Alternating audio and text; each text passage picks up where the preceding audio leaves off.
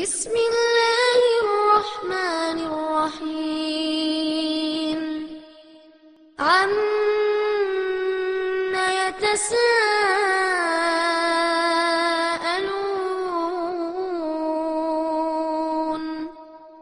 عن النبأ العظيم الذي هم فيه مختلفون. அஸ்ஸலாமு அலைக்கும் வரஹ்மத்துல்லாஹி வபரகாத்து. அன்பிற்குரிய பெரியவர்களே, தாய்மார்களே, சகோதர சகோதரிகளே, இஸ்லாமிய பார்வையில் தாயும் தந்தையும் பெற்றோர்கள் என்பது எனக்கு தரப்பட்டிருக்கும் தலைப்பு.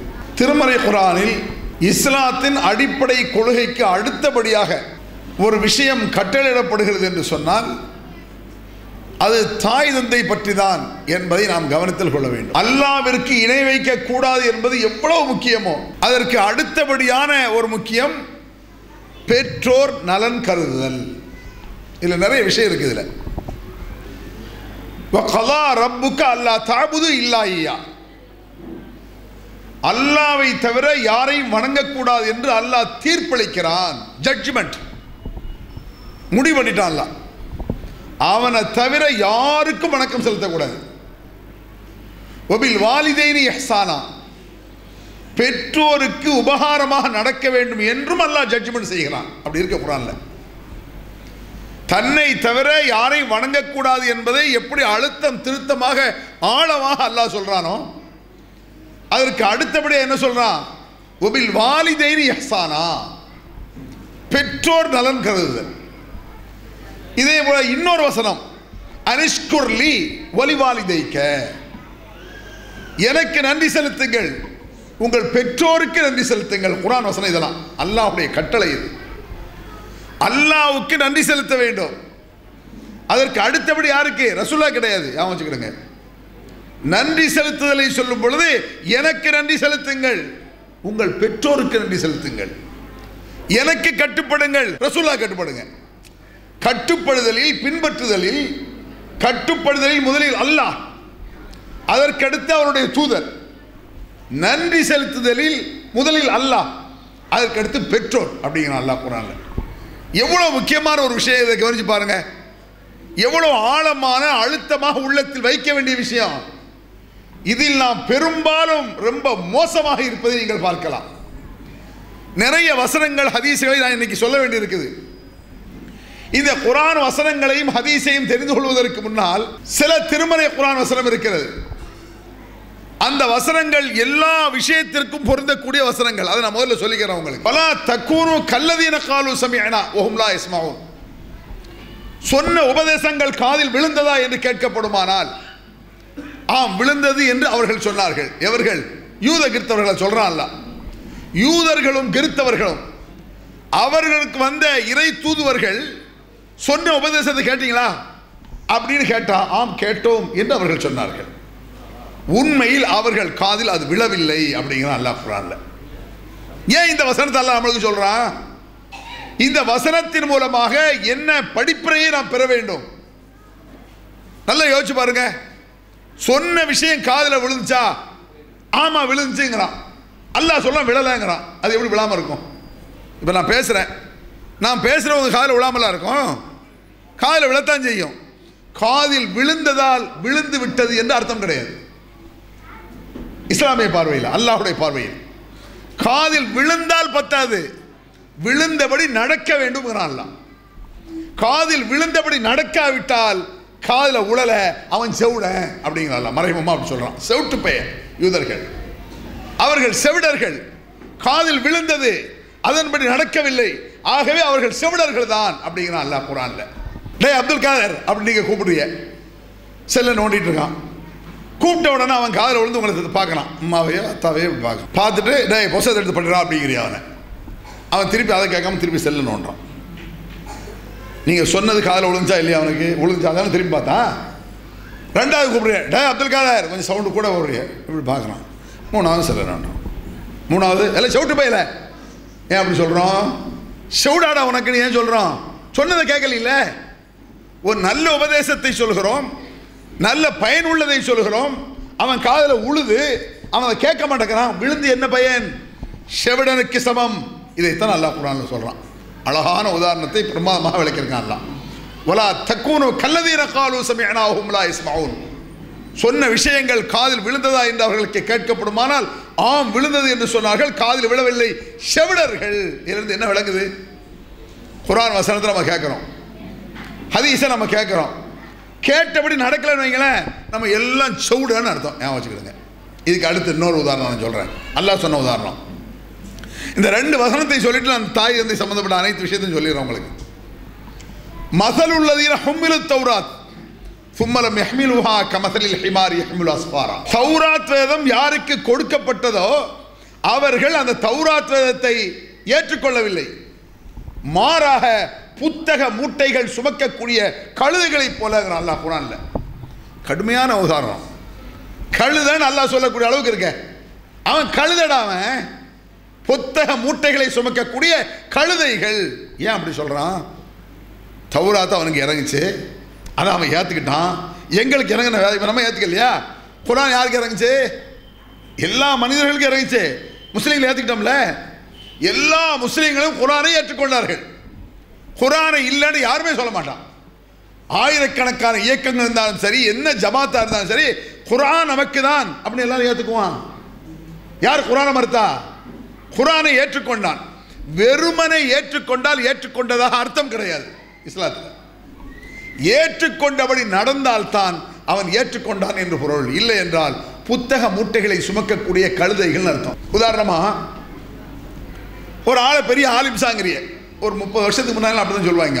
ஆலிம்னா கானல் இல்லா பஹ்ருலும் என்றெல்லாம் சொல்வார்கள். கல்வி கடலே வருக.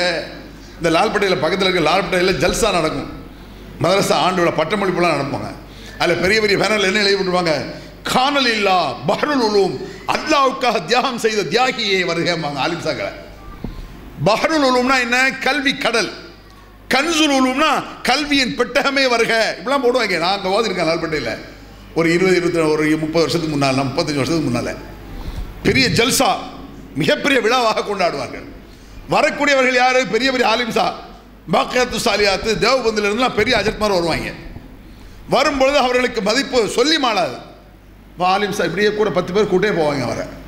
அவர்கிட்ட அந்த கர்ச்சிப்பை கொடுக்கணும்னா கூட இப்படி கொடுத்துடக்கூடாது, இப்படி தான் கொடுப்பாங்க. இந்த கை இப்படி பிடிச்சி நொண்டிக்கணும், இப்படி மரியாதை இப்படி கொடுத்தா மரியாதை குறவான். நீங்கள் யார்ட்டையும் இப்படி கொடுத்து பாருங்களேன், ஒரு அஜத்திரியை என்னடா மரியாதை இல்லாமல் தரேன், வேறு எப்படி சொல்கிறது, இப்படி கொடுக்கணும். இப்படிலாம் ஒரு கூட்டு பக்தி ஒரு காலத்தில் இருந்துச்சு.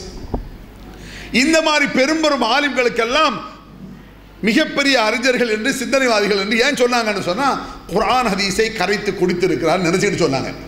இவர் குர்ஆன்ல எல்லாத்தையும் தெரியும், இவருக்கு எல்லா ஹதீஸ்களும் இவருக்கு அத்துப்படி, ஆகவே இவர் மிகப்பெரிய அறிஞர் அப்படின்னு நினைச்சிட்டு இருந்தாங்க. அல்லாஹ் அது அறிஞன் ஒத்துக்கல. குர்ஆன் வசனங்கள் அனைத்தும் தெரிந்திருந்தால் அறிஞன் கிடையாது, அனைத்து நபி வழி தெரிஞ்சாலும் அறிஞர் கிடையாது. இஸ்லாமிய பார்வையில் தெரிந்ததை எப்படி செயல்படுத்தினான், தெரிந்த வசனங்களை செயல்படுத்தினானா, அமல் செஞ்சானா, நபி வழியை தெரிந்து அமல்படுத்தினால்தான் அவன் குர்ஆன் ஹதீஸை ஏற்றுக்கொண்டான். இல்லை என்றால் அவனும் குர்ஆன் ஹதீஸை சுமக்கக்கூடிய கழுதை போலன்னு அர்த்தம். வச்சுக்கிடுங்க. எப்படி ஒரு கழுதை வருது, ஆலிம்சா வாங்குறீங்கல்ல, ஒரு கழுதை வருது, அந்த கழுதைக்கு மேலே குர்ஆன் கட்டியிருக்கு, ஒரு குர்ஆன் வச்சிருக்கு, எல்லா ஹதீஸ் கிதாபையும் தூக்கி கட்டி வச்சாச்சு. அப்படி ஒரு கழுதை வரும்போது யாரா அந்த கழுதையை பார்த்து வாங்க ஹஜ்ரத் ஆலிம்சா அவர்களே வருகன்னு சொல்லுவீங்களா? அதுபோல தான் நபி வழி நடக்காமல் நபி வழியை தெரிந்திருந்தால் உன் முதுகில் குர்ஆன் ஹதீஸ் கட்டப்பட்டிருக்கிறது, நீ ஒரு கழுதைன்னு அல்லாஹ் நம்மளை சொல்கிறோம், வேற அர்த்தமே கிடையாது இதுக்கு. ஏன் கழுதையிடம் மனு கொடுக்கும் போராட்டம்னா என்ன? நம்ம இந்தியாவை பொறுத்தவரைக்கும் விசித்திரமான போராட்டமாக நடத்துவாங்க. அப்படின்னா வந்து கவர்மெண்ட் பார்ப்பான், வெறும் போராட்டம்னா பார்க்க மாட்டாங்க, ஏதாவது விசித்திரமாக நடத்தணும். அந்த அனல் மின் நிலைய விஷயத்தில் வந்து ஒப்பாரி போராட்டம் நடத்தினான். கரண்டெல்லாம் இல்லாமல் கிடந்ததுன்னா மொத்த பொம்பளைலாம் உட்காந்துட்டு எங்கள் வீட்டில் கரண்ட் இல்லாமல் போயிடுச்சு இப்படியே அழுதாங்க. அரசு இதை நீங்கள் கவனிச்சு தரமாட்டேன், ஒரே ஆட்டம், ஒரே அழுக. கவர்மெண்ட் மொத்தமாக வந்தால் எல்லா மீடியாக்கள் எடுத்து அதிகாரிகள் சொல்லி உடனே கரண்ட் என்னான்னு பாருன்ட்டான். அதாவது விசித்திரமாக வித்தியாசமாக சொல்லும் பொழுது மண்டையில் போய் ஏறுது. அதுபோல் இந்த பாண்டிச்சேரியில் கழுதையிடம் மனு கொடுக்கும் போராட்டம் அப்படின்னு ஒன்று பண்ணாங்க. முதலமைச்சர்கிட்ட வந்து ஒரு மனுவை கொடுக்குறான் ஒரு பிரச்சனைக்கு. முதலமைச்சர் அந்த மனுவை குபையில் தூக்கி போட்டான். எதிர்கட்சிக்காரன் கோவம் வந்து என்ன, அந்த மனுவை பஸ் ஸ்டாண்ட் பக்கத்தில் ஒரு 5 கழுதையை பற்றிட்டு வந்து கழுதையிட கொண்டே கொடுக்குறான் அந்த மனுவை. அந்த பொருள் நடந்துச்சு. கவர்மெண்ட்டுக்கு டென்ஷன் ஆகிட்டான் அரசு. அப்போ முதலமைச்சரை இவன் கழுதைன்னு சொல்கிறான். இந்த கழுதையிட மனு கொடுப்பதும் முதலமைச்சர் கூட ஒன்றுங்கிறான். இப்படி சொன்ன பிறகுதான் மண்டையில் உரைக்கிது முதலமைச்சருக்கு. விளங்குதா உங்களுக்கு? இந்த மாதிரி சொன்னால்தான் மண்டையில் உரைக்கும் என்று மனுஷன் விளங்குறான். இதை அழகாக அல்லாஹ் குர்ஆன்ல சொல்றான். மஸல் உள்ளது ஹும்மியத் தௌராத், தௌராத் வேதம் அவர்களுக்கு கொடுக்கப்பட்டது. அந்த தௌராத்தை ஒத்துக்கொண்டார்கள். ஒத்துக்கொண்டு அவர்கள் நடக்காதால் ஒத்துக்கொண்டதாக அர்த்தம் கிடையாது. மாறாக தௌராத்தை சுமக்கக்கூடிய கழுதையை போல அப்படிங்கிறான். இதை மனசுல ஆழமா பதிய வச்சுக்கணும். என்ன பதிய வைக்கணும்? நாம் சொல்லக்கூடிய ஒவ்வொன்றும் திருமறை குர்ஆன் வசனத்தை நான் சொல்ல போறேன், நபி மொழியை சொல்ல போறேன். குர்ஆனையும் ஹதீஸையும் சொல்லும் பொழுது அல்லாஹ்வுடைய வாசகங்கள், இது அரசுடைய வாசகம் கிடையாது. குர்ஆனை சொல்றோம்லங்க, அங்கே கசமுசா லேசா கிடக்குது இல்லை, இது அரசு அறிவிப்பா இருந்தா கேட்காது. குழந்தைகள் சத்தம், அங்கே ஒரு சத்தம், அங்கே ஒரு சத்தம், கல்யாணம் மாதிரி கசமுசா கேட்கு. ஏன்? அல்லாஹ்வுடைய வாசகம் சொல்லப்படுகிறத எவ்வளவு கவனமாக ஆழ்ந்து கவனிக்க வேண்டும் என்பது நமக்கு தெரியல. நான் கேட்குறேன், குழந்தைகள் சத்தம் போடுதுன்னு சொன்னோன்னு நீங்கள் சில பேர் நினைப்பீங்க, கூட்டத்தில் குழந்தைய கொண்டு தான் சத்தம் போடத்தான் செய்யும், இதையெல்லாம் என் குறை சொல்லிட்டு இருக்காங்கன்னு நீங்கள் நினைக்கலாம். உங்கள் வீட்டில் நீங்கள் மெகா சீரியல் நாடகம் பார்க்கும்போது குழந்தை சத்தம் போட்டால் என்ன செய்வீங்க? வாய் பிடிச்சி ஒரு அமக்கு இபிலிஸ் இதை வச்சுட்டு ஒரு நாடகம் பார்க்க முடியுதா? தான் பிள்ளை செய்தான் ஆயிடுவான் நடக்கா. அப்போ ஒரு மெகா சீரியலுக்காக தன் பிள்ளையை கண்ட்ரோல் பண்ண முடியுது. அக்கம் பக்கத்தில் உங்கள் பக்கத்துலேயே ஒரு ஆள் பேசிட்டு இருக்கு மெகா சீரியலில், உங்கள் அம்மாவோ அண்ணங்க, வாய் முடி சும்மாரு, முக்கியமான கட்டம் போதா. அப்போ ஷைத்தானுக்காக கண்ட்ரோல் பண்ண முடியுது. ஷைத்தானை பார்க்குறீங்க, இபிலிஸை பார்க்குறீங்க, அதற்கு வரக்கூடிய உணர்ச்சிகள் அல்லாஹ்வுடைய வசனங்கள் சொல்லப்படுகிறது ஏன் வரல? அப்ப நபி வழி மேல சும்மா கேட்கறதுக்கு வந்திருக்கோம், ரசிக்க வந்திருக்கோம். நபி வழியை கேட்டு ரசிப்பதற்காக அல்ல, நடப்பதற்கு தான் நபி வழி. இப்ப பாருங்க, ஒமா கானலி முஃமினின் வலா முஃமினத்தின் இதா கலல்லாஹு வ ரசூலுஹு அம்ரா அன் யகுன லஹுல் ஹியரத்து மின் அம்ரிஹிம் வ மன் யாஸில்லாஹு வ ரசூலுஹு ஃபக்கத் ضل ضلالا முபீனா. ஈமான் கொண்டிருக்கக்கூடிய ஆணாக இருந்தாலும் சரி, பெண்ணாக இருந்தாலும் சரி, ஏதோ ஆண்களுக்கு மட்டும் நினைச்சிட்டு இருக்கக்கூடாது. சில விஷயங்கள் ஆண்பாலா பேசிட்டு இருக்கோம் குர்ஆன்ல, அது பெண்களுக்கும் சேர்த்து தான், அது தெரியணும். அந்த வசனத்தை அல்லாஹ் சொல்றான், ஒமா கானலி முஃமினின் வலா முஃமினத்தின், ஈமான் கொண்டிருக்கக்கூடிய முஃமின் ஆண் முஃமின், முஃமினத்தின் பெண் முஃமின் அப்படிங்கிறான் அல்லாஹ். நம்பிக்கை வைத்திருக்கக்கூடிய ஆணாக இருந்தாலும் சரி, பெண்ணாக இருந்தாலும் சரி, ஒரு விஷயத்தில் அல்லாஹும் அல்லாஹுடைய தூதரும் தீர்ப்பளித்து விட்டால், முடிவு சொல்லிவிட்டால், அந்த முடிவுக்கு மாற்றமான எண்ணத்தை வைக்கக்கூடாது. அல்லாஹ் சொன்னா சரி, அவன் தூதர் சொன்னா சரி, வேறு யாரு சொன்னாலும் நமக்கு அதை பற்றி கவலை இல்லை. அவுலியாக்கள், ஷேகுமார்கள், உலகம் எவன் சொன்னாலும் கவலை கிடையாது. அவன் வச்சுக்கிடுங்க, அல்லாஹ் சொன்னா ஓகே, அவன் தூதர் சொன்னா சரி. அல்லாஹும் அல்லாஹ்வுடைய தூதர் முடிவு சொன்ன பிறகு அதற்கு மாற்றமாக ஒன்றை நீங்கள் ஏற்றுக்கொண்டால் வழிகேட்டின் தெளிவாக இருக்கிறார்கள்ங்கிறான். உச்சகட்ட வழிகேடுங்கிறான். வழிகேடுன்னா என்ன நினைக்கிறீங்க? நீங்க சூரத்துல் ஃபாத்திஹாவில் வரும்ல, அன்அம்த அலைஹிம் கைரல் மக்தூபி அலைஹிம் வலல்லாலீன். யா அல்லாஹ், உன்னுடைய கோபம் யாரின் மீது இறங்கியதோ, எவர்கள் வழிகட்டு நாசமாக போனார்களோ அந்த வழியை எங்களுக்கு காட்டி விடாதே. உன்னுடைய அருள் யாருக்கு கிடைத்தது அந்த வழியை காட்டுன்னு தொழுகையில் ஓதுறீங்களே, அந்த தொழுகையில் ஓதக்கூடிய நல்ல வழி கிடைக்கன்னா நபி சொன்னால் ஓகே அப்படிங்கணும், அல்லாஹ் சொன்னால் சரி. அல்லாஹும் அவன் தூதரும் சொன்ன பிறகு வேறு எவன் சொன்னாலும் சரி, மற்றவன் சொன்னதை நீங்க சவிதால் கேட்டு சரின்றீங்கன்னு வைங்களேன், அதுதான் வழிகேடு. வச்சுக்கோங்க, அபூஜஹில் வழிகேடு அதுதான், ஃபிரௌனுடைய வழிகேடு அதுதான். இஸ்லாமிய எதிரிகள் வழிகட்ட காரணமே நபி சொல்லை கேட்காததான். சும்மா கிடையாது அது. நபிமார்கள் சொல்லை கேட்காமல் கண்டவன் சொல்லை, பெரியார் சொன்னாரு, அவர் சொன்னாரு, இந்த ஷேக் சொன்னாரு, எவன் சொல்லையும் கேட்க வேண்டியதில்லை. அல்லாஹ்வுடைய தூதர் சொல்ல கேட்டா போதும்.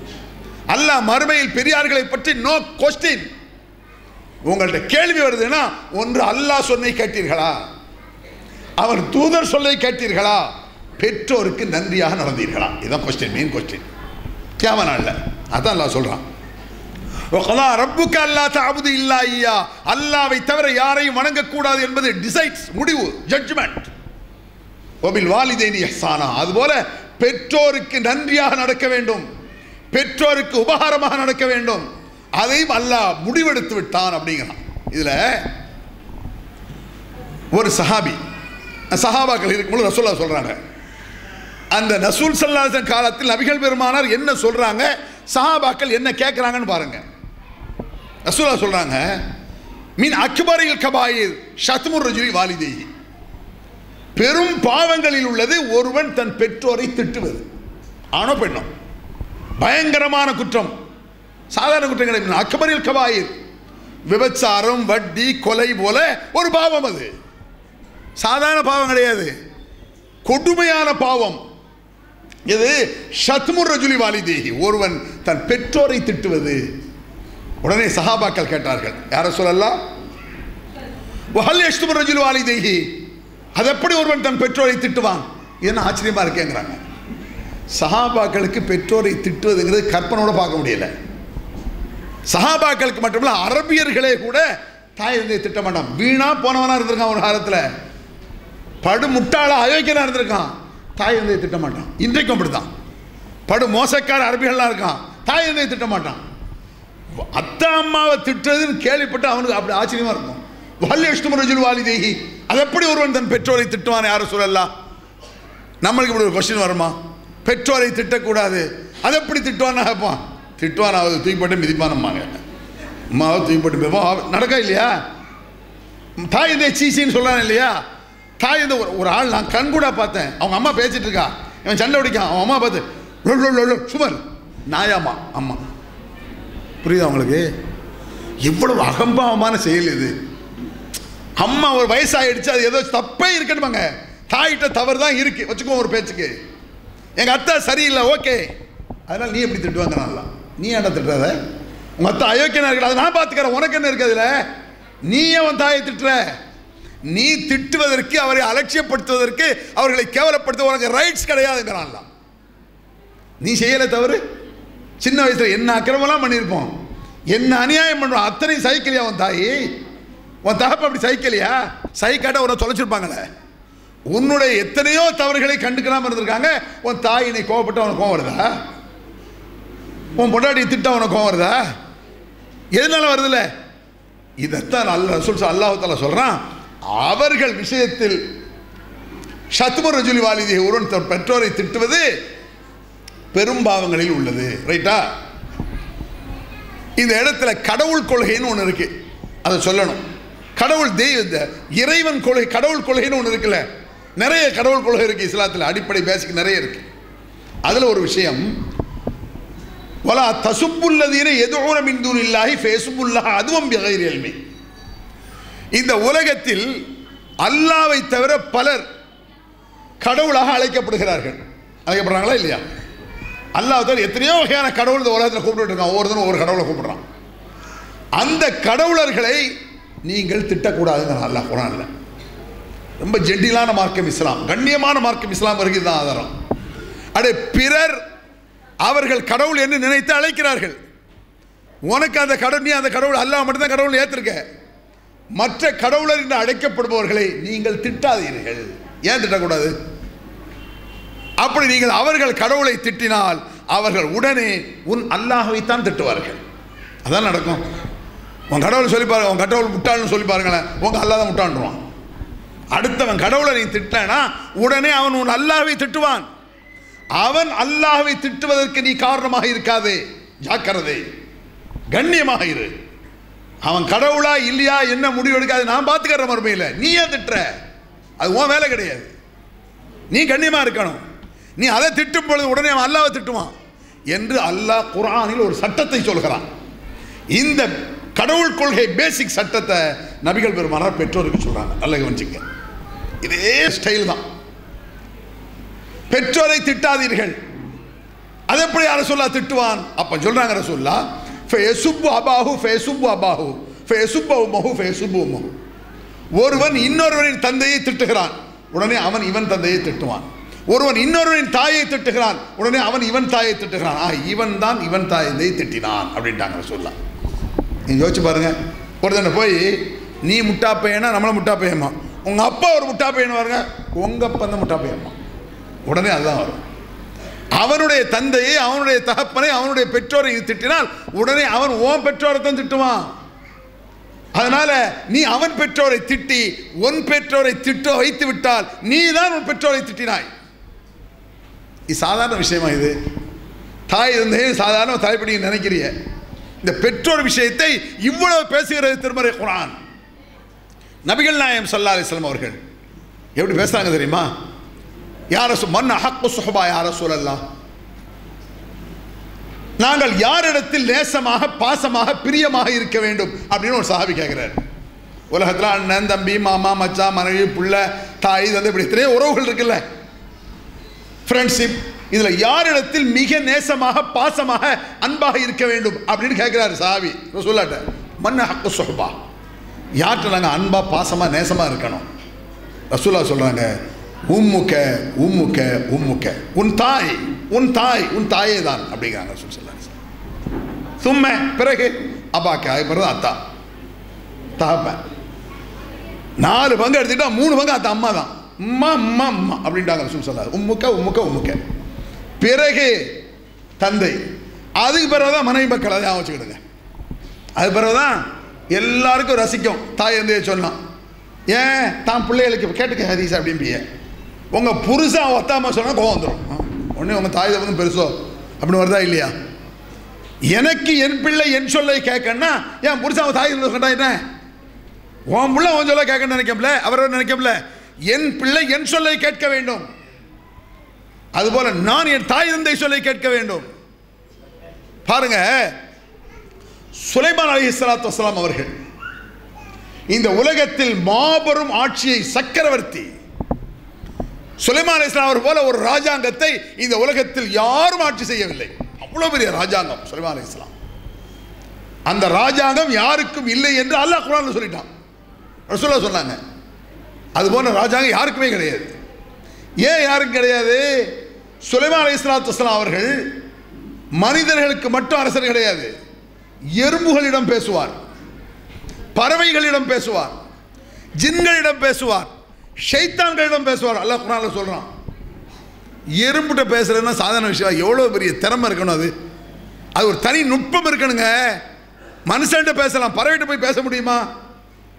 சும்மா ஒரு கோழியை கூப்பிடுறதெல்லாம் பேச்சாயிரம், பேப்பன்னு கூப்பிடுறது அது பேச்சு கிடையாது. சும்மா நம்ம அது ஒரு பழக்கத்தில் வச்சு எல்லா பேச்சும் சொல்லுமா, அது 2 பாத் போகுது, போயிடாது அங்கே வெளியே போயிருந்தா செய் கேட்குமா? அது கேட்காது இல்லை. ஆடு மாடு குர்பானி வாங்குறான், குர்பானி கீரை கொட்டினா ஓடி வரும், யூரின் போன யூரின் போயிடா பாத்ரூம் போன்னு சொல்லுவீங்களா? அதெல்லாம் கேட்காது. ஆனால் சுலைமான் அலைஹிஸ்ஸலாத்து அவர்கள் பறவைகளிடம் பேசுவார், ஒவ்வொன்றையும் பேசி அதில் சொல்லக்கூடிய பதிலை விளங்கி இவர்கள் பேசுவார்கள். எறும்புகள் பேசியதை ரசித்தார் அப்படிங்கிற அல்லாஹ் குர்ஆன்ல. சுலைமான் நபியுடைய படை வரும்பொழுது எறும்புகள் பேசினா, இதோ சுலைமான் நபியுடைய படை வருகிறது, நம்மளை மீச்சு கொண்டு விடுவாங்க, வா நம்ம எல்லாம் புற்றுக்குள்ளே போவோம் அப்படின்னு எறும்பு பேசிச்சான்.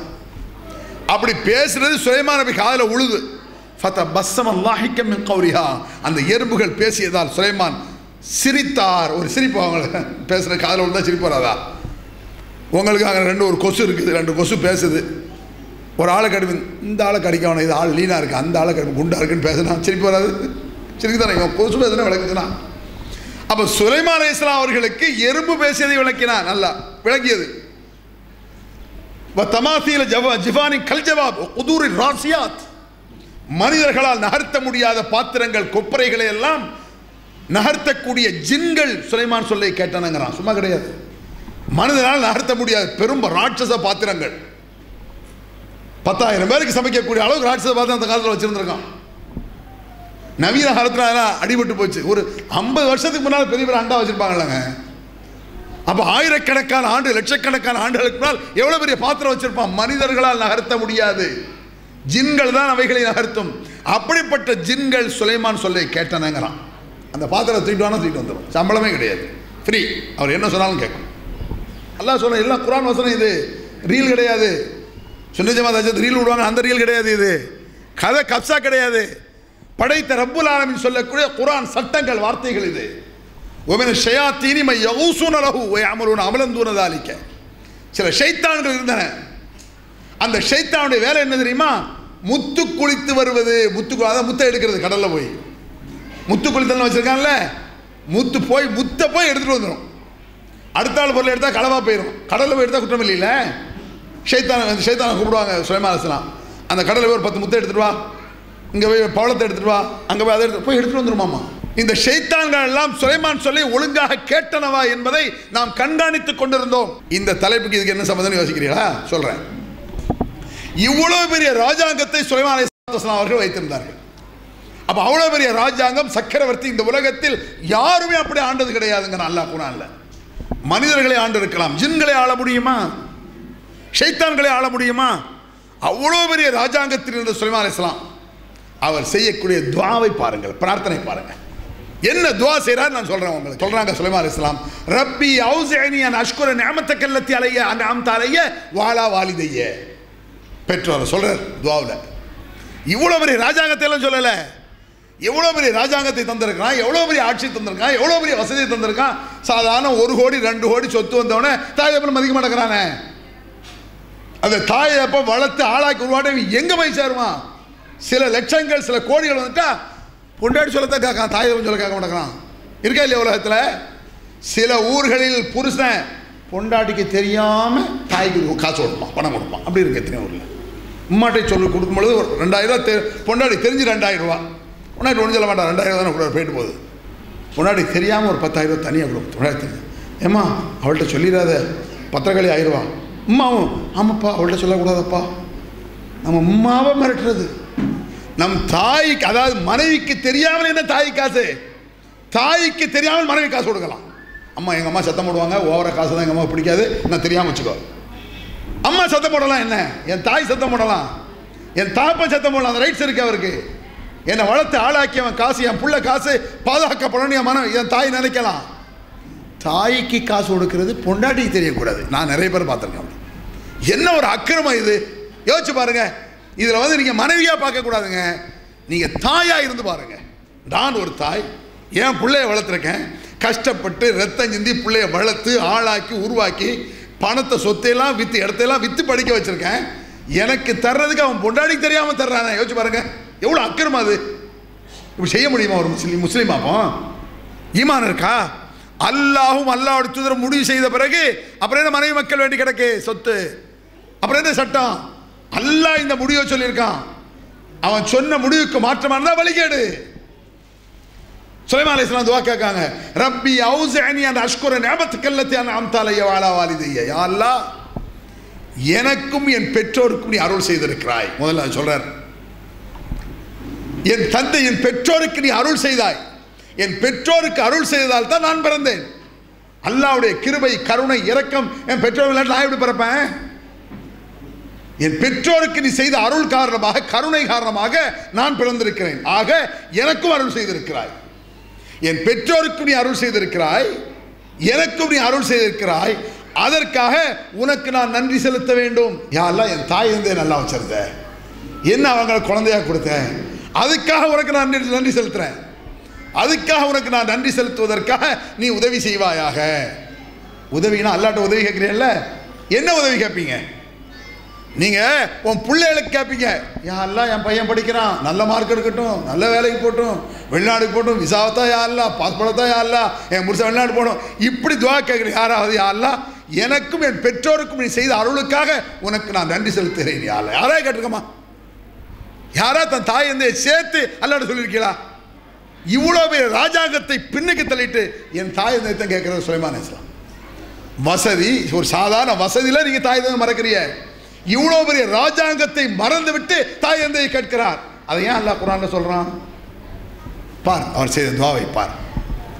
எவ்வளவு முக்கியமான விஷயத்தை அவர் பேசுகிறார். நான் அங்கீகரிக்கிறேன், அதை உங்களுக்கு சொல்கிறேன். எத்தனையோ லட்சக்கணக்கான ஆண்டுகளுக்கு முன்னால் ஒரு தூதர் சொன்னதை ஏன் நமக்கு சொல்றான்? அதே மாதிரி கேளு, நமக்கு படிப்பின அதுதானே. எப்படி இருந்தார்? ஒரு வசதி வந்தவொடனே தாய் தகப்பனை மறப்பியா? ஒரு அதிகாரம் வந்தவொடனே தாய் தகப்பனை மறப்பியா? ஒரு வாழ்க்கை வந்தவொடனே தாய் தகப்பனை மறப்பியா? இவ்வளோ பெரிய வாழ்க்கை கிடைத்தது. அவர் சொல்கிறார், யா அல்லாஹ் எனக்கும் என் பெற்றோருக்கும் நீ செய்த அருளுக்காக உனக்கு நான் நன்றி செலுத்த வேண்டும், அதற்காக நீ உதவி செய்வாயாக. என் தாய் தந்தையை மதிப்பதற்கு அல்லாஹ் உதவி வேணும். அப்படி ஒரு புத்தியை தானே கேட்கார். அப்படி உணர்வை தாயா அல்லாஹ், யாருடைய மதிமயங்களில் என் தாயத்தை நான் மறந்துவிடக் கூடாது என்று கேட்கிறார். சும்மாவா பெற்றோர் தலைப்புங்கிறது? இதெல்லாம் இருக்கா? இது இல்லாமல் நபி வழியை பேசலாம் அர்த்தம் கிடையாது. இது இல்லாமல் குர்ஆன் நீங்கள் பேச முடியாது. ஷிர்க்க பேசிட்டு அடுத்தபடியாக நீங்கள் பேசுகிற அந்த பெற்றோர் விஷயத்தில் தான் பேசணும். தாய் இதெல்லாம் கவனமாக இருக்கணும். நீ ஷிர்க்கு விதத்தை பேசிட்டு இருப்ப, தாய் அப்புறம் மதிக்கிற பிரயோஜனம் கிடையாது. அல்லாஹ்வோட துறை விஷயம் தான்.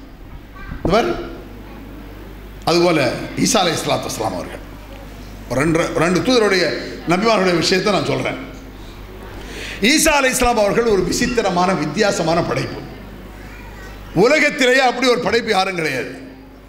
கணவன் தொடாமல் மனைவி பெண்ணுக்கு குழந்தை, கல்யாணம் பண்ணாமல் ஒரு மரியம் அலைஹிஸ்ஸலாம் ஈசா அலைஹிஸ்ஸலாம் ஈண்டெடுத்தார்கள். இது நமக்கு தெரியும். இப்படி உலகத்தில் யாருக்கா நடந்தால் என்ன நடக்கும்? காரி துப்பிடுவாங்கல்லங்க. உலகத்தில் இப்படி நடந்தால் காரி துப்பிடுவாங்க. என்ன, மரியம் அலைஹிஸ்ஸலாத்து வஸ்ஸலாம் அவர்களுக்கு திருமணமாகவில்லை. நொடிப்பொழுதில் கர்ப்பமாகி குழந்தையை பெற்றெடுக்கிறார்கள். பெற்றெடுத்தவனே மரியம் அலைஹிஸ்ஸலாம் நொம்பலப்படுகிறார். ஏன், என்னடா இது கொடுமை, எப்படி குழந்தை உண்டாகும்? அல்லாஹுடைய எப்படி ஆதம் அலைஹிஸ்ஸலாம் அவர்களையும் ஹவ்வாவையும் அல்லாஹ் அவன் நேரடியாக படைத்தானோ அதுபோல ஒரு படைப்பு. ஆதமுக்கு அப்பாமா அத்தாமா கிடையாதுல்ல, ஹவ்வாக்கு அத்தாமா கிடையாதுல்ல, அவர்களை ஒரு விசித்திரமாக படைத்தது போல அதற்கு அடுத்தபடியாக ஈசா அலைஹிஸ்ஸலாம் அவர்களை அல்லாஹ் படைத்தான். படைத்த பிறகு குழந்தையோடு வர்றாங்க. வந்த ஊர் என்ன சொல்லும்? ஒரு குழந்தையோட கல்யாணம் பண்ணிக்க ஒரு புள்ள பார்த்துட்டு இது ஏன் பிள்ளைன்னு சொன்னால் ஒரு காரி துப்பாது, துப்பியது. அப்போ மரியம் அலைஹிஸ்ஸலாம் சொல்றாங்க, அஷாரத்திலேஹி, என்னிடத்தில் எதுவும் கேட்காதீர்கள், இந்த குழந்தை எப்படி வந்தது என்று அந்த குழந்தைகிட்ட கேளுங்க அப்படின்னு சமிக்கை செய்தார் அப்படிங்கிறான் அல்லாஹ். இஷாரத்னா சமிக்கை. சமிக்கை வாயில சொல்லல, மௌனமாயிட்டாங்க. ஏன்ட்ட எதுவும் பேசாதீங்க, அதுகிட்ட போய் பேசுங்க அப்படிங்கிறாங்க. அப்போ அவங்க சொல்றான், கைஃபனு கலிம மன்கான ஃபில்மாதி சபியா, தொட்டில் கிடக்கும் குழந்தைகிட்ட எப்படி பேசுகிறேன், உனக்கு லூஸாங்கிற மாதிரி கேட்கான். பிறந்த குழந்தைகிட்ட எப்படி பேச முடியும்? இப்படி அவங்க பேசிக்கொண்டு இருக்கும் பொழுதுதான் ஈசா அலைஹிஸ்ஸலாம் கால இன்னி அப்துல்லா, பிறந்தவுடன் பேசினார். கால இன்னி அப்துல்லா, நான் அல்லாஹ்வுடைய அடியான். ஆத்தானியல் கிதாப், எனக்கு வேதத்தை தந்து விட்டான். பிறந்த உடனேயே வேதம் வழங்கப்பட்டவர்கள் ஈசா அலைஹிஸ்ஸலாம். ரசூல்லா கூட 40 பேர் தான், மற்ற நண்பர்கள்லாம் ஒரு காலகட்டத்தில் தான். பிறந்த அன்றே வேதம். வஜஅலனி நபியா, என்னை நபியாக்கி விட்டான். பிறந்தவுடன் நபி. பிறந்தவுள்ள ஒரு குழந்தை பேசினா சாதாரண விஷயம் அது. பிறந்தவுடனே பேசாதில்ல, பேசுகிற சக்தியை கொடுத்தான். பிறந்தவுடன் நபி ஆக முடியாதுல்ல, நபியின் ஆற்றலை கொடுத்தான், வேதத்தை கொடுத்தான். அல்லாஹ் ஏன் பேச வச்சான் அதையும் நீங்கள் பார்க்கணும். குழந்தை பிறந்தவுடனே பேச வைக்கலன்னு வைங்களேன், என்ன ஆகும்? குழந்தை எதுவுமே பேசலை, அப்படியே வளர்ந்து வருது. குர்ஆன்ல இது இருக்குன்னா ஒரு பொம்பளை நாகத்தோட படுத்துட்டு வருவா, ஒரு குழந்தையோட வருவா. என்ன, மரியம் அலைஹிஸ்ஸலாம் அவர்களுக்கு அல்லாஹ் கொடுத்த மாதிரி எனக்கு தந்துட்டான்னு வந்துடுவா. இந்த குர்ஆன்ல ஆதர் இருக்கேன்ட்டு. அதுதான் அல்லாஹ் குழந்தைய பேச வச்சுட்டான். ஆப்பு, நீ உன் பிள்ளைய பேச வைனாலாம், பிள்ளை பேசணும்ல. அதுக்கு யாரும் இந்த மாதிரி ஒரு அக்கிரமத்தை செய்து இதை ஆதாரமாக்கிடக்கூடாது, பேச வச்சுட்டான்ல. என் தாய் சுத்தமானவள், நான் அல்லாஹ்வுடைய அடியான், நான் வேதத்துக்கு கொடுக்கப்பட்டவன், என்னை அல்லாஹ் நபியாக்கி விட்டான். வௌசானி பிஸ்ஸலாத்தி வஸ்ஸகாத்தி மாதும் துஹையா வர்ரம்பி வாலிதத்தி, அல்லாஹ் எனக்கு கட்டளை இடுகிறான். அந்த குழந்தை சொல்லுது, பிஸ்ஸலாத்தி வஸ்ஸகாத்தி, தொழ வேண்டும் என்றும் ஜகாத் கொடுக்க வேண்டும் என்று அல்லாஹ் எனக்கு கட்டளை இட்டிருக்கிறான், சட்டம் ஏற்றிருக்கான். மாதும் துஹையா வர்ரம்பி வாலிதத்தி, நான் உயிருடன் இருந்து, அந்த குழந்தை சொல்லுது பாருங்க, நான் உயிருடன் இருந்து என் தாய்க்கு பணிவிடை செய்து கொண்டிருக்கும் காலமெல்லாம் தொழ வேண்டும். நான் உயிருடன் இருந்து என் தாய்க்கு பணிவிடை செய்து கொண்டிருக்கும் காலமெல்லாம் ஜகாத் கொடுக்க வேண்டும். அப்படி அல்லாஹ் எனக்கு கட்டளையிடுறான். இந்த சட்டத்தை அல்லாஹ் நம்மளுக்கு சொல்லியிருக்கான். ரசூலுல்லாஹ் சொல்றாங்க, அந்த மாலுக்கல் அபிக்க, நீயும் உன் சொத்தும் உன் தந்தைக்கு சொந்தமானவர்கள். இது ஹதீஸ்ல இருக்கு, ஆண்களுக்கு சொல்லப்பட்ட விஷயம். நீயும் உன் சொத்தும் உன் தந்தைக்கு சொந்தமானவர்கள். பெண்களுக்கும் பொருந்தது. சொத்து இருந்தால் பெண்களுக்கு என்று தனி சொத்து இருக்குமானால் அந்த சொத்தை கூட தாயை எடுத்துக்கலாம். நீயும் உன் சொத்தும் உன் தந்தைக்கு சொந்தமானவர்கள். அல் மர்அத்து ராயத்துன் அலா பைத்தி சௌஜிஹா, ஒரு பெண் தன் கணவனின் சொத்தை பாதுகாக்கும் கடமைப்பட்டவள். 2 சட்டம் இருக்குது இதுல. ஒரு தகப்பன் தன் பிள்ளையுடைய சொத்தை எடுத்துக்கொள்ளலாம், ஒரு மனைவி தன் புருஷனின் சொத்தை எடுத்துக்கொள்ள முடியாது, அந்த சொத்தை பாதுகாக்கும். இதுதான் சட்டம் இஸ்லாத்தில். உதாரணம், என் பக்கெட்டில் ஒரு 10,000 ரூபா வச்சுருக்கேன், வீட்டுக்கு போகிறேன், ஒரு 2,000 ரூபாய் காணோம், 8,000 ரூபா தான் இருக்குது. 2,000 ரூபாய் யார் எடுத்தது அப்படின்னு கேட்போம்ல, அத்தாவாமா நான் தப்பா எடுத்தேன்னா, சரித்தா ஓகே, மறுபேச்சு பேசக்கூடாது. நம்ம பணமாக இருந்தால், அடுத்த ஆள் பண்ணால் அது நம்ம பணம் இல்லைத்தா கொண்டாங்கத்தான். நம்ம பணமாக இருந்தால் சரித்தா, அம்மா எடுத்தா ஓகேம்மா. பொண்டாட்டி எடுத்தா ஏன் எடுத்தேன்னு கேட்கணும், சும்மா கிடையாது. பொண்டாட்டி ஏன் எடுத்த, எதுக்கு எடுத்த, என்ன கேட்காம எடுத்த, தாய் இருந்தால் கேட்காம எடுத்தா சரிங்கணும். இப்போ நம்மளுக்கு உல்டாவாக நடக்கும். அத்தா எடுத்துட்டாரு, யார் ரூபா எடுத்தார்? நான் தான் எடுத்தேன். உங்களுக்கு எதுக்கு தான் காசு? அதை 3 வேளை சாப்பிட இல்லை, சாப்பிட்டு போக வேண்டியது தானே. பொண்டாட்டி எடுத்தா நான் தாங்க எடுத்தேன். நீ தான் எடுத்தியா, போதுமன்னா 1000 ரூபா வேணுமா? தாய் தாப்பை எடுத்தா கடுப்பு, பொண்டாட்டி எடுத்தா பல்ட்டி. இருக்கா இல்லையா? இல்லையா உலகத்தில் இன்னைக்கு? இதை ஏற்றுக்க முடியுமா? இப்படி ஒரு ஊரில் நான் பேசினேன். ஒரு பொம்பளை சொல்லிக்கிட்டே போகுது, ஏற்கனவே என் புருஷன் அத்தா அம்மானா குதிப்பார், இப்போ இது வேறையா? ஏன் கருத்தா இது? சில பேர் நினைப்பீங்க, என் புருஷன் ஏற்கனவே அத்தா அம்மா குரான் அப்பமாங்க அத்தா அம்மாங்க, இது என்ன செய்ய அல்லாஹ்வுலங்க சொல்கிறான். இது ஏன் சட்டமாங்க? நம்ம சட்டமா? ஜமாத்தோட சட்டமா? இது படைத்த ரப்புல் ஆலமீன் சொல்லக்கூடிய சட்டம். என் பிள்ளைகளும் நான் என் மனைவி மக்களும் நல்லா இருக்கேன்னா என் பெற்றோரை நான் கொதிக்க வைக்கக்கூடாது. பெற்றோர் கொதித்தால் உன் குடும்பம் நல்லா இருக்காது. சும்மாவா? ஃபலா தகுல் லஹுமா உஃபின் வலா தன்ஹர்ஹுமா வகுல் லஹுமா கௌலன் கரீமா. பெற்றோரை சி என்ற வார்த்தை சொல்லாதீர்கள், கனிமாக பேசுங்கள். கௌலன் கரீமா, கண்ணியமான வார்த்தையை பேசு. பெற்றோர்கிட்ட போய் நிமிர்ந்துக்கிட்டு நிற்கக்கூடாது. நீ நான் மோசம், அம்மாவை நீங்கள் ஒன்று சொல்ல. நம்மளுக்கு ஒரு டைப் ஆகும். எங்கள் ஊரில் அம்மாவை நீ நானும் பேசுவாங்க. யாராவது போய் ஏம்மா நீங்கள் வாங்கம்மானா, என்னடா என்ன போய் நீங்கங்கிற, அம்மாக்கே வைக்கமா இருக்கும். அப்படிதான் விளங்கி வச்சிருக்கான். தகப்பனை விட அதிகம் மதிக்கத்தக்கவர் தாய். தகப்பனை மதிக்கணும், அதை விட கூட தாயை மதிக்கணும். நம்ம தாய் விஷயத்தில் எப்படி சொல்கிறாங்க ரசூல் ஸல்லல்லாஹு அலைஹி வஸல்லம் அவர்கள்? அன்பிற்குரிய சாதாரண விஷயம் கிடையாது. நம்ம உலகத்தில் தெளிவான வார்த்தைகளை பேசுங்கள், சி என்று சொல்லாதீர்கள். குல் ரப்பிர்ஹமுமா கமா ரப்பயானி ஸகீரா. நீங்கள் துஆ செய்யுங்கள். அல்லாஹ் சொல்றான், நீங்கள் துஆ செய்யுங்கள். எப்படி துஆ செய்ய வேண்டும்? ரப்பி இர்ஹமுஹுமா கமா ரப்பயானி ஸகீரா. படைத்த ரப்பே, பெற்றெடுத்த என் 2 ரப்புகளுக்கு அருள் செய்வாயாக என்று கேளுங்கள். போங்க, உச்சகட்ட வாசகம் இது. ரப்பி இர்ஹமுஹுமா கமா ரப்பயான். ரப்பயான தாய் தந்தை, 2 ரப்பு. ரப்பினா படைத்த ரப்பு, ரப்பையான பெற்றெடுத்த ரப்பு. அதாவது படைத்த ரப்பை படைத்து என்னை பாதுகாப்பவன் ரப்பு, பெற்று என்னை வளர்த்தவர் ரப்பு அப்படிங்கிறான். படைத்த ரப்பே, என்னை பெற்றெடுத்த 2 ரப்புகளுக்கு அருள் செய்வாயாக என்று நீங்கள் கேளுங்கள் அப்படிங்கிற ஒரு சஹாபி ரசூல் ஸல்லல்லாஹு அலைஹி வஸல்லம் ஒரு கடந்த காலத்தில் நடந்த ஒரு சம்பவத்தை சொல்றாங்க. 3 பேர்கள் குகையில் மாட்டிக்கொண்டதாக கேள்விப்பட்டிருக்கிற ஒரு சம்பவம் ரசூலுல்லாஹ் காலத்துக்கு ஆயிரக்கணக்கான ஆண்டுகளுக்கு முன்னால் நடந்தது. ரசூலுல்லாஹ் காலத்தில் உள்ளதல்ல. கடந்த காலத்தில் நடந்த ஒரு சம்பவத்தை அல்லாஹ்வின் அறிவிப்பு நெஞ்சத்தில் அல்லாஹ் போட்டு அதை சொல்றாங்க ரசூலுல்லாஹ். அல்லாஹ் உள்ளத்தில் போட்டது. என்னன்னா 3 பேர், ஸலாத்து நஃபர், 3 ஆளு காட்டுக்கு செல்கிறார்கள். காட்டுக்கு சென்று ஏதோ ஒரு சூழல் சிக்கல் ஏற்பட்டு ஒரு குகைக்குள்ளே அமர்ந்து விடுகிறார்கள். மழையோ இடியோ புயலோ என்னமோ தெரியல, குகைக்குள்ளே போயிடுறாங்க. குகைனா இப்போ இருக்கிற பயங்கரமான ராட்சச கோயில், இப்போ நம்ம மலைகளை இடிச்சு இடிச்சது இல்லாமல் போயிடுச்சு குகைங்கிறது. அன்றைய காலத்தில் காட்டுக்கு போனாங்கன்னா குகை தான் பாதுகாப்பு.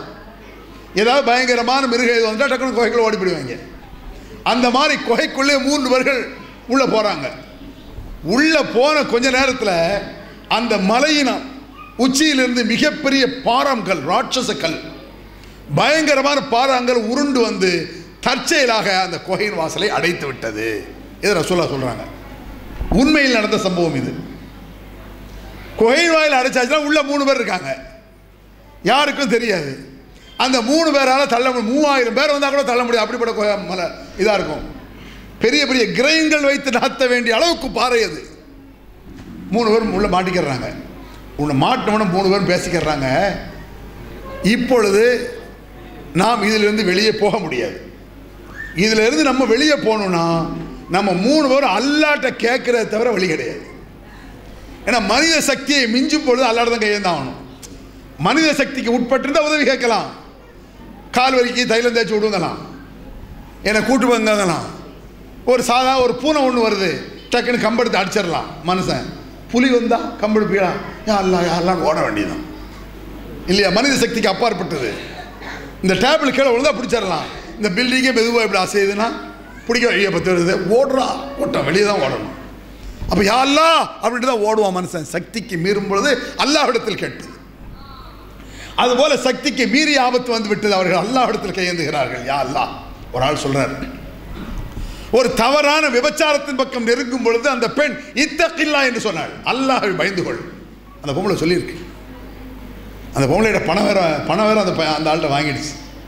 அந்த பணத்தை வாங்கி மிரட்டி அந்த பெண்ணை தவறாக நடக்க பார்த்தான். உடனே அந்த தவறு நடக்கிறதுக்கு முன்னால் அந்த பொண்ணு இத்தகில்லா, அல்லாஹ்வை பயந்து கொள்னா அந்த பொண்ணை உடனடியாக அவன்கிட்ட அந்த அது ரொம்ப கஷ்டம், அது விளையிட்டான். இந்த மாதிரி அந்த ஆள் வந்து தவறு செய்யும் பொழுது அந்த பெண் இத்தகில்லா என்று சொன்னாள். உடனே எடுத்துருந்து அந்த பொம்பளையும் ஸ்ட்ராங்காக இருந்திருக்கா, அந்த ஆளும் இருந்துட்டார். யா அல்லாஹ், இந்த தவறை நான் தவிர்த்தது உனக்காகத்தான், என் கஷ்டத்தை போக்குவாயாக என்று கேட்டார். தான் செய்த ஒரு நல்லறத்தை சொல்லி தவறிலிருந்து நீங்கியது, அந்த பெண்ணுக்கு கொடுத்த தர்மம், அதையெல்லாம் சொல்லி அல்லாஹ்விடத்தில் துவா செய்கிறார். அந்த பாறை அகன்றது. கொஞ்ச காலம் நான் இருக்கு, ஒரு நாள் வரை ஆள் வெளியே வர முடியலை. இன்னொருவர் செய்து வேறு ஒரு தியாகம். என்ன தியாகம்? என்னிடத்தில் பல பேர் வேலை பார்த்தாங்க. பெரிய முதலாளி அவர், தொழில் அதிபர் அவர். என்கிட்ட பல பேர் வேலை பார்த்தாங்க. ஒரு நாள் ஒருவர் சம்பளம் வாங்காமல் சென்று விட்டார். அவருடைய சம்பளத்தை எடுத்து நான் தனியாக முதலீடு பண்ணினேன். ஒரு 1000 ரூபாய் 2000 ரூபாய் வாங்காமல் போயிட்டான்னு வச்சுக்கோங்களேன். அந்த 2000 ரூபாய் எடுத்து தனி முதலீடு, அதில் ஆடு வாங்கி விட்டேன். அது என்ன ஆச்சுன்னா தாறுமாறாக வளர்ந்துருச்சு. சில நேரங்களில் சின்ன பணங்கள் ரொம்ப பெரிய பறக்கத்தாயிரும், நமக்கே தெரியாது. 1 லட்ச ரூபாய்க்கு இடம் வாங்குவிய, 10 வருஷம் 5 பைசா கூட ஏறாது. 10,000 ரூபாய்க்கு ஒரு இடம் வாங்குவான், ஒரு வருஷத்தில் அந்த இடத்துல தீரப்பூ ஸ்டேஷனோ பஸ் ஸ்டாண்டோ வரும், 10 லட்சம் ஆயிரும். 10,000 ரூபா 10 லட்சம் ஆயிரும். அந்த இடம் 50 லட்சம் ஆயிரும், கோடி ஆயிரும். இந்த மாதிரி அந்த ஆள் முதலீடு பண்ண குறைந்த பணம் பறக்கத்தாகி மிகப்பெரிய பண்ணையாக மாறிவிட்டது. ஆட்டு பண்ணை, மாட்டு பண்ணை, ஒட்டக பண்ணையாக மாறிவிட்டது சில ஆலம் கழித்து. இவர் ஒரு சொத்து ஒன்று இருக்கு, அந்த சம்பள பணத்தில் தனி கணக்கு, அது ஒரு பெரிய சொத்தாயிடுச்சு. அப்போ அந்த சம்பளத்தை வாங்காமல் சென்ற அந்த ஊழியர் வந்தார். வந்து, நண்பா, சில ஆண்டுகளுக்கு முன்னால் உன்ட வேலை பார்த்து நான் சம்பளம் வாங்காமல் போயிட்டேன், அந்த சம்பளத்தை கொடு அப்படின்னார். இவர் சொல்கிறாரு, தம்பி, இங்கே இருக்கக்கூடிய பண்ணைகளெல்லாம் உன்னை சார்ந்தது அப்படிங்கிறது. பண்ணைனா இன்றைய காலத்தில் 50 கார் 100 லாரி இருக்க மாதிரி அன்றைய காலத்தில் பண்ணைங்கிறது. அன்றைய காலத்தில் ஒட்டகம், மாடு, அதெல்லாம் மிகப்பெரிய பண்ணை, மிகப்பெரிய கோடீஸ்வரன் அவர். அப்போ அந்த ஆள் சிரிச்சிட்டார். 1000 ரூபா கொடுக்க வேண்டியது இந்த கோடி ரூபா அவங்களால சிரிக்க மாட்டாரா? அவர் சிரித்து விட்டார். அப்போ அவர் சொல்கிறார், என்னை கேலி செய்யாதீர்கள் அப்படிங்கிறார். இவர் சொன்னார், கேலி செய்யலை, உண்மைதான். இந்த பொருளெல்லாம் உனக்குள்ளதுன்னு எனக்கும் அல்லாஹ்க்கு தான் தெரியும். 1000 ரூபா கொடுத்து 5000 ரூபா கொடுத்தா போயிருப்பான் அந்த ஆள். அல்லாஹ்க்கு தெரியும் இல்லையா? அவர் உள்ளத்தில் நினைச்சது இது அவனுடைய பணம், இதில் உள்ள வருவாய் அவனை சார்ந்தது, பராமரிப்பு செலவு போக பெரும் பணம் உடனே கொடுத்தார். அவர் அம்பளை எடுத்துகிட்டு போயிட்டார். இதை சொல்கிறார் அல்லாஹ், யா அல்லாஹ், இப்படி நான் தனி சொத்தை, அவருக்காக சொத்தை உருவாக்கியது உனக்கு மட்டும்தான் தெரியும், அவனுக்கு கூட தெரியாது. உனக்கு பயந்துதான் நான் கொடுத்தேன், என் கஷ்டத்தை போக்குங்கிறார். அப்பொழுதும் பாறையாகின்றது, ஆள் வெளியே வர முடியல. இன்னொரு ஆள் செய்தார் துவா. இன்னொரு ஆள் என்ன, யா அல்லாஹ், பெருசு இது மாதிரி பெருவித காரியம் கிடையாது, சின்ன ஒரு விஷயம், ஆனால் மிகப்பெரிய காரியத்தை போன்றது. என்ன, யா அல்லாஹ், நானும் என் மனைவி மக்களும் எப்பொழுதும் என் பெற்றோர் சாப்பிட்ட பிறகுதான் சாப்பிடுவோம். இதுதான் ஒரு வழக்கம், வேற ஒன்றும் கிடையாது. என் பெற்றோர் சாப்பிடாமல் நானும் என் மனைவி மக்களும் சாப்பிட்டதில்லை யா அல்லாஹ், அதற்காக போக்குங்கிறார். உலகத்தில் ஏற்பட்ட கஷ்டம் அது, மறுமையில் உள்ள கஷ்டம் இல்லை. மறுமை நரகம்லாம் அது அப்புறம். உலகத்தில் ஏற்பட்ட ஆபத்தை அல்லாஹ்விடத்தில் கேட்கும் பொழுது பெற்றோரை சொல்லி கேட்கிறார். அப்படின்னா என்ன அர்த்தம்? என் பிள்ளை நல்லா படிக்கணும், என் பையன் நல்லா வரணும், என் பொண்ணு நல்லா வரணும், ஒழுக்கமான வாழ்க்கை அமையணும், அதுக்கு நான் என் பெற்றோருக்கு அன்பா இருக்கணும். உங்க மனைவி, உங்க புருஷன், உங்க பிள்ளைய ஒழுங்கா இருக்குன்னா, உன் புருஷனை பெற்றெடுத்த பெற்றோர், உங்களை பெற்றெடுத்த பெற்றோர், அவங்கள்ட்ட நேசமா இருக்கணும். சாப்பிட்டீங்களா? முதல்ல வாப்பா சாப்பிட்டாரா, அம்மா சாப்பிட்டாங்களா, வாப்பா சாப்பிட்டாங்களா? எனக்கு சாப்பாடு பசி இல்லை அதனால சாப்பிட, அது வேறு சமாச்சாரம். அப்படின்னு சொல்லுவாங்க, எனக்கு பசியில் வாப்பா நீங்கள் சாப்பிடுவது, அது வேறு சமாச்சாரம். என் பெற்றோர் சாப்பிட்ட பிறகுதான் சாப்பிடுவேன் என்ற ஒரு பழக்கத்திற்காக இவ்வளோ பெரிய ஆபத்தை எல்லாம் போக்கியிருக்கிறான். சும்மாவா அது? எப்படிப்பட்ட விஷயம் இது? இப்போ யோசிச்சு பாருங்க, பெற்றோரை எவ்வளோ மதிக்கணும். இல்லை, இன்னொரு விஷயம் இருக்கு. சில பேர் நம்ம மனைவியை வீட்டில் சொல்லுவாள், நம்ம புருஷன்ட அவரவர் மனைவி சொல்லுவாள், அந்த பாருங்க அவங்க அம்மாவை, என்னடி நம்ம பிள்ளையை தள்ளி விடுறா, தூக்க மாட்டேங்கிறா, சரி உங்கள் தங்கச்சி பிள்ளையை தூக்கி கொஞ்சிரா பாருங்க, இருக்கா? நிறைய பேர் இது இருக்கும். புருஷனை எப்படி தூண்டி விடுறதுங்கிறது இது ஒரு சாவி. தற்செயல பெரும்பாலும் பெண்கள் தான் பொம்பளை பிள்ளைனா கொஞ்சம் தூக்கி இது பண்ணுவாங்க. நாளைக்கு மருமகன் குறை சொல்லுவானே, சம்மந்தக்காரன் குறை சொல்லுவான், சும்மா கொஞ்சம் கொஞ்சுவா. அதுக்காக தான் பெற்ற பிள்ளைக்கு மேலே பிரியமில்லாமலாம் இருக்கும். வாரத்துக்கு ஒரு தடவை எப்பாவது வரதுனால கூட கொஞ்சல் இருக்கும். கூடவே இருக்கட்ட கொஞ்சல் இருக்காது, கூடவே தானே இருக்கு. அப்போ அது என்ன செய்யும், பேரம் பேத்தியை தூக்குது. நம்ம பொண்டாட்டி உடனே என்ன செய்வார், நம்ம வீட்டில் அவரோட வீட்டில் பார்த்தீங்களா உங்கள் அம்மாவை என்னடி உன் தங்கச்சி பிள்ளை எப்படி கொஞ்சிரா பாருங்க, நம்மளை தூக்கலை. இப்போ என்ன பதில், என்னை தூக்கியதற்காகத்தாண்டி எங்கள் அம்மாவை நான் கவனிக்கணும், என் பிள்ளை தூக்கினா தூக்காட்டி என்ன, என் பிள்ளையை என் தாய் தூக்க வேண்டிய அவசியம் இல்லை, கடமை கிடையாது அவளுக்கு. என்ன தூக்கினால, என்ன வளர்த்தாள்ல, என்னை வளர்த்ததற்காகத்தான் நான் இந்த தாய்க்கு மதிக்கிறேன். நம்ம பற்றி வளர்க்க வேண்டிய அவசியம் கிடையாது, அவ இஷ்டம் அது. தங்கச்சி பிள்ளையை தூக்குறா என்ன செய்யணும், அதை பற்றி எனக்கு என்ன, என்னை வளர்த்ததற்கு நான் என்ன செய்யணும் அதை சொல்லு, எப்படி நடக்கணும். எவ்வளோ பெரிய சட்டம், என்ன அற்புதமாக எல்லாம் சொல்கிறான் பார்த்தீங்களா. தாய்னா தாய் தான், ரசூலுல்லாஹ் சொல்கிறான். உம்முக்கும் அதான் ஃபஸ்ட்டு. அவள் எவ்வளோ பெரிய மோசக்காரியாக இருந்தாலும் தாய், அல்லாவுக்கும் அவளுக்கு உள்ளதான்.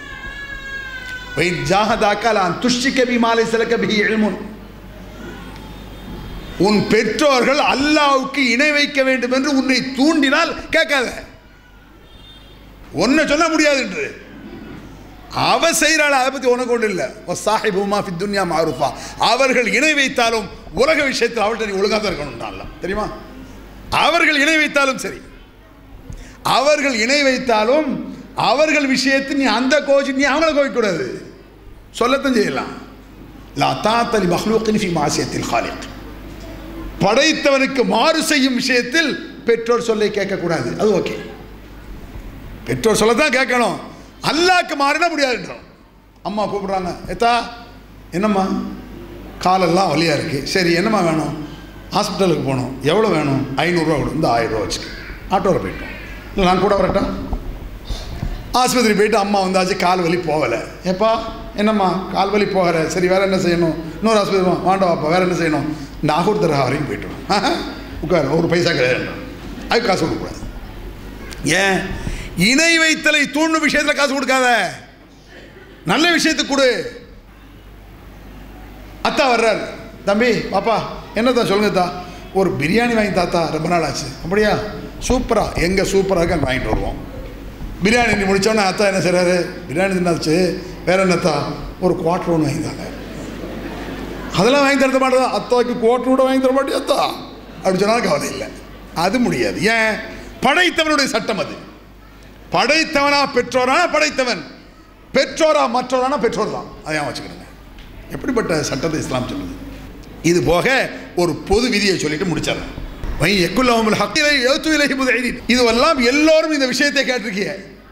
இந்த கருத்தை யாராலும் மறுக்க முடியாது. இப்ப நான் பேசினத ஏன், ஒவ்வொரு பாயிண்ட், ஒவ்வொரு குர்ஆன் வசனம் இரும்பு மாதிரியான வசனங்கள், நங்கூரம். இதுல அல்லாஹ் சொல்ல வர்றான், சத்தியம் அவர்களுக்கு சாதகமாக இருக்குமானால் சரி என்கிறார்கள் சிலர். அப்படி சொல்றான். சத்தியம் சாதகனா விளங்குதா, நமக்கு சாதகம்னா சில சட்டத்தை ஏற்றுக்குவோம், நமக்கு சாதகமா இல்லாட்டா சட்டத்தை ஏற்றுக்க மாட்டாங்க. வரதட்சணை எடுக்குவோமே, வரதட்சணை பேசும் பொழுது எந்த அளவுக்கு பேசியிருக்கோன்னு சொன்னா, தனது வீட்டில் இருக்கக்கூடிய பசுமாடு, எருவு மாடு, பெண்குட்டி போட்டால் சந்தோஷம் எல்லாருக்கும். தான் மனைவி பொம்பளை பிள்ளை பார்த்தா கடுப்பு இருக்கா, வீட்டில் எருவு மாடு பொம்பளை குட்டினா பெண்குட்டி இருந்துச்சுமா, பசு மாடு பெண்குட்டி இருந்தால் சந்தோஷமா இருக்கும். அவன் பொண்டாடிக்கு பொம்பளை பிறந்தா கழு தொங்கும். நம்ம பெண்களே அப்படித்தான், பெண்கள்கிட்ட அந்த குறை இருக்க. நான் ஆம்பளை சிங்கத்தை பெற்றிருக்கேன், அது என்னதுன்னு. அவன் நீ யாரு, அவன் உனக்கே பெண்ணின் மீது மதிப்பு இல்லையா, நீ ஒரு பொம்பளை தானே, ஏன் அந்த கேள்வி வருது.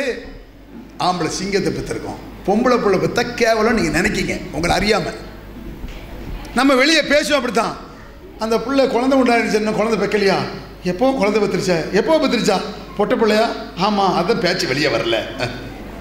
இத்தனை பேச்சு நடக்க, ஆம்பளை பிள்ளைனா பிறந்துட்டு இருக்கும் வெளியே செய்தி வந்துடுது, ஆம்பளைன்னு. எவ்வளோ பெரிய அக்கிரமம் தெரியுமாங்க இது. தன் வீட்டில் இருக்கக்கூடிய பசுமாடு பெண்குட்டி போட்டால் சந்தோஷப்படக்கூடிய சமூகம் தன் மனைவி பொம்பளை வளர்த்தா கவலைப்படுத. இப்படி வரச்சு நம்ம தாறுமாறாக பேசுவோம், காரசாரமாக பேசுகிறோம்ல. பேசி முடித்த உடனே சில பேர் மேடைக்கு பக்கத்தில் வருவாங்க, அஸ்ஸலாமு அலைக்கும், அலைஹிஸ்ஸலாம். சரியான பேச்சு அப்படிம்பாங்க. இந்த வரதட்சணை பேசுகிறோம்ல, சரியான பேச்சு. ஏன் அவர் சரியான பேச்சுங்கிறாரு? அப்போ தான் அவருக்கு ஒரு பொம்பளை பிள்ளை கல்யாணம் ஆகிருக்கும். சம்மந்தி வீட்டில் வரதட்சணை அதுன்னு கேட்டு டர்ராக்கியிருப்பான், அவரை போட்டு உயிரை எடுத்திருப்பான். அதை கொண்டா இதை கொண்டா எல்லாம் கொடுத்து நொந்து போய் உட்காந்துருப்பார். நான் கேட்க வேண்டிய கேள்வி இருந்தாலும் கேட்டான் பாரு என்ட்டு உட்காந்து சொன்னான். அப்படி பிரமாதம். நம்ம பேசுகிறதெல்லாம் குரான் வசனம் ஹதீஸில் தான் பேசியிருக்கோம். ரைட். ஒரு 2 வருஷம் கழித்து இதே வரதட்சணை பேசுவோம். அதே ஆள் தூரத்தில் இருந்துட்டு இவங்களுக்கு வேறு வேலை இல்லை, ஏன் அவன் மவனுக்கு கல்யாணம். இப்போ விளங்குது அவங்களுக்கு. சத்தியம் அவனுக்கு சாதகமாக இருக்கும்போது இழிக்கிறான். அதே சத்தியம் அவன் மகன் விஷயத்தை வரும்போது கோவம் வருது இல்லை, அதான் நான் சொல்கிறான். சத்தியம் அவர்களுக்கு சாதகமாக இருந்தால் அவர்கள் முன் வருகிறார்கள். மரதோன் அமிர்தாபு, இவர்கள் உள்ளத்தில் நோய் இருக்கிறதா, சந்தேக புத்தி இருக்கிறதா? அல்லாஹும் அல்லாஹ்வுடைய தூதரும் நேர்மையாக நடக்க மாட்டார்கள் என்று சந்தேகிக்கிறார்களா? கேள்வி புரியுதா? இவன் என்ன நினைக்கானா, சத்தியம் சாதகமாக இருக்குன்னு எல்லாம் வர்றான். என்ன நினைக்கானா, அல்லாஹ் எங்கே நேர்மையை சொல்ல போகிறான், அவன் தூதர் எங்கே நேர்மையை சொல்ல, இப்படி நினைக்கிறான் இவன். பல் உதாய்க்கவும் இல்லாத இவன் அயோக்கியங்கிறான். நீ அயோக்கியண்டா. உன் புள்ள விஷயத்தில் சரின்னா எல்லா விஷயம் அப்படி தானே பார்க்கணும். உன் மகன் விஷயத்தில் அங்கே ஒரு பிள்ளை தானே கட்டி கொடுக்க போகிற, அந்த கஷ்டம் அவ தாய்தப்பனுக்கு இருக்காதா? யோசிச்சு பார்க்க மாட்டியா அப்படின்னு அல்லாஹ் கேட்குறான்.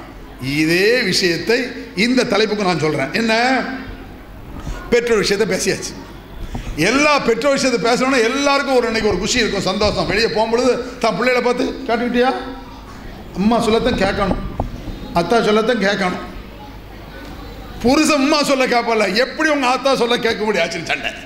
என்ன அப்போ மட்டும் ஆத்தாவாயிருவா அம்மா. உன் பிள்ளை அம்மா இப்படி சொல்கிறிய, ஆத்தா தப்பான வார்த்தை கிடையாது, தமிழ் வார்த்தை, சாதாரண வார்த்தை தான் அது. ஆனால் அந்த வார்த்தையை பேசி அசிங்க போல காட்டுறாங்க. உங்கள் அம்மா சொல்ல கேட்டு ஆடுறீங்களோ, உங்கள் அத்தா சொல்ல கேட்டு ஆடுறீங்களோ. ஏன் என்ன, அம்மா சொல்ல கேட்கலாம், அத்தா சொல்ல கேட்கலாம். கேட்டுட்டு மனைவிக்கு அநியாயம் செய்யக்கூடாது, அவ்வளோதான். எங்கள் அம்மா சொல்ல கேட்டால் என்ன, எங்கள் அம்மா அத்தா சொல்ல கேட்டால் என்ன. பெற்றோர் சொல்லை கேட்டுவிட்டு மனைவிக்கு அநியாயம் செய்யக்கூடாது, மனைவி சொல்ல கேட்டுக்கிட்டு பெற்றோருக்கு அநியாயம் செய்யக்கூடாது. பெற்றோர் சொல்ல கேட்குறான், அம்மா ஏதோ சொல்லுது, ஓ மனைவிக்கு அதை கொடுக்காது எதை கொடுக்காது, அதெல்லாம் நீங்கள் சொல்லாதீங்கம்மா, அது எனக்கு கொடுப்பது கடமை. அல்லாஹ் நாளைக்கு கேட்பான். அந்த அல்லாஹ் நாளைக்கு கேட்பாங்கிற பயம்தான் உங்கள் சொல்லி நான் கேட்குறேன். அநியாயம் பண்ணிட்டியே மனைவிக்கு, கொடுக்க வேண்டிய கொடுக்கலையே, கடமையை செய்யலையே. பெற்றோர் சொல்லை கேட்டு மனைவியை திட்டுறது, பொண்டாடி சொல்ல கேட்டு தாயந்தையை திட்டுறது, இரண்டும் அயோக்கியத்தனம். ஒருவருக்காக மற்றவரை பகைக்க முடியாது இஸ்லாத்தில். வலா தசிர் வாசிரத்தின் விசிறோகிறா, ஒருவர் சுமை மற்றவருக்கு கிடையாது. அவங்களுக்காக இவங்களை சத்தம் போடக்கூடாது, இவங்களுக்காக அவங்களுக்கு சத்தம் போடக்கூடாது. அப்படி சொல்லக்கூடிய மார்க்கம். அன்பிற்குரியவர்களே, ஒரு சஹாபி சொல்லி முடிச்சிடுறேன். ஒரு சஹாபி வர்றார், யா ரசூலல்லாஹ், என் தாய்க்காக நான் தர்மம் செய்யலாமான்னு கேட்காரு. என்ன கேட்காரு, என் தாய்க்காக நான் தர்மம் செய்யலாமா? தாராளமாக அப்படிங்க ரசூல் ஸல்லல்லாஹு அலைஹி வஸல்லம். அந்த ஹாயத்தல் மிஹ்ராப் சதகத்துன் அலைஹா அப்படின்ட்டு மிகப்பெரிய ஒரு தோப்பு, மெஹராப் என்ற தோப்பு அவர்கிட்ட இருக்கு. தோப்புனா இன்றைக்கு தோப்பு பெரிய மதிப்பு இல்லாமல் இருக்கலாம், குறைய மதிப்பாக இருக்கலாம். அன்றைய காலத்தில் தோப்பு ஆடு மாடு ஒட்டகம் தான் சொத்து, பெரிய தோப்பு அது. அந்த தோப்பை என் தாய்க்காக தர்மம் செய்கிறேன் அப்படின்ட்டார். இப்படி யாராவது செஞ்சிருக்கமா? தாய்க்காக யாராவது தர்மம் இப்படி செஞ்சிருக்கிறாங்க? நீங்கள் கஷ்டப்பட்டு உங்களை வளர்த்து ஆளாகி கல்யாணம் பண்ணி கொடுத்துருப்பாங்க. உங்கள் அத்தா அம்மா மூத்தாயிட்டாங்க, உங்கள் அம்மா மூத்தாயிட்டாங்க, பெரிய அமல் செய்யலை. உங்களுக்கு ஒரு 5 லட்ச ரூபாய்க்கு தங்க இருக்கு. என் தாய்க்காக இந்த 5 நகை இந்த போட்டிருக்கீங்களா பள்ளிவாசலில், பள்ளிக்கு வச்சுக்கிடுங்க. என்கிட்ட 10 வீடு சொந்தமாக இருக்கு, என் பெற்றோருக்காக ஒரு வீட்டை பள்ளிவாசலுக்காக எடுத்துக்கிடுங்க. ஒரு வீடு அதை விற்று பள்ளிவாசல் வச்சுங்க. 10 ஃப்ளாட் இருக்கு, 2 ஃப்ளாட் என் தாய் தாப்பருக்கா, இதோ தர்மம் கொடுங்க. வந்திருக்கா? சும்மா 1000 ரூபா 5000 ரூபா 300, இது தர்மம் கிடையாது. தர்மம் தான் அது, கொசுறது. நீங்கள் கணக்கு பார்த்தா அல்லாஹ் கணக்கு பார்த்து விடுவான். நீங்கள் தாராளமாக தாய்க்காக போடுங்க.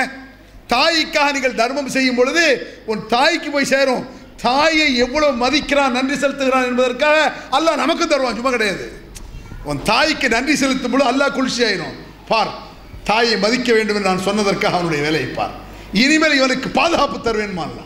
பெற்றோர் மதிச்சிருக்கானடா, பெற்றோர் மீது நன்றி செலுத்திருக்கானே, நான் சொன்ன அப்படி இருக்கான், கொடு அப்படிம்பான். கொடு, கொடுக்கப்படுவாய். தர்மம் செய்.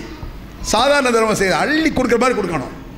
ஒரு தோட்டத்தை கொடுக்குற மாதிரி, ஒரு நகைக்கு கொடுக்குற மாதிரி.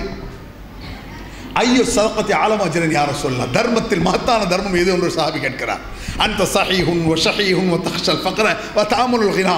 நீ ஆரோக்கியமாக இருக்கும் பொழுது, கஞ்சத்தனம் இருக்கும் பொழுது, ஏழையாகி விடுவோம் என்று பயம் இருக்கும் பொழுது, பணத்தின் மீது பேராசை இருக்கும் பொழுது கொடு, அந்த தர்மம். நாங்கள் அப்படின்னா என்ன, ஆரோக்கியமாக இருக்கும் பொழுது கொடுக்கணும். கஞ்சத்தனம் எல்லாத்துக்குமே இருக்கும் உலகத்தில், இல்லாமல் இருக்குமா? கோடீஸ்வரனுக்கு கூட கஞ்சத்தனம் இருக்கும். அந்த கஞ்சத்தனத்தை உள்ளத்தில் தூர எடுத்துட்டு, இந்தா அல்லாவுக்காக, என் தாய்க்காக அல்ல, என் தாய்க்கு அல்லாஹ் நன்மை கொடுக்க வேண்டும் என்பதற்காக கொடு. வலா தும்ஹிலூ ஹத்தா இதா பலகத்தில் ஹுல்கூம். தர்மங்களை தள்ளி போட்டு விடாதீர்கள், ரசூலுல்லாஹ்வுடைய கட்டளை. தர்மத்தை தள்ளி போடாதீங்க. நாளை கொடுத்துக்கலாம், அடுத்த வாரம் கொடுத்துக்கலாம், அடுத்த மாதம் கொடுத்துக்கலாம், தள்ளியே போடக்கூடாது. ஏன்? நம்மளுக்கு எப்போ மரணம்னு யாருக்கு தெரியும்? நீங்கள் தர்மத்தை தள்ளி போட்டுவிட்டு என்ன செய்வீர்கள்? வஹாதாலி ஃபுலான் வஹாதாலி ஃபுலான்.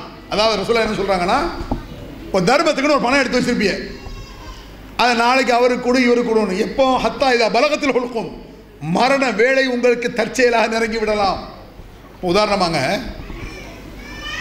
50 லட்ச ரூபா ஒரு ஆளுக்கு சொத்து இருக்கு, ஒரு 5 லட்ச ரூபாய் தர்மத்துக்குன்னு ஒதுக்கிட்டு கொடுக்க மாட்டார், பேங்கில் போட்டு தனியாக வச்சிருப்பார், அல்ல பீரோவில் தனியாக வச்சிருப்பார்.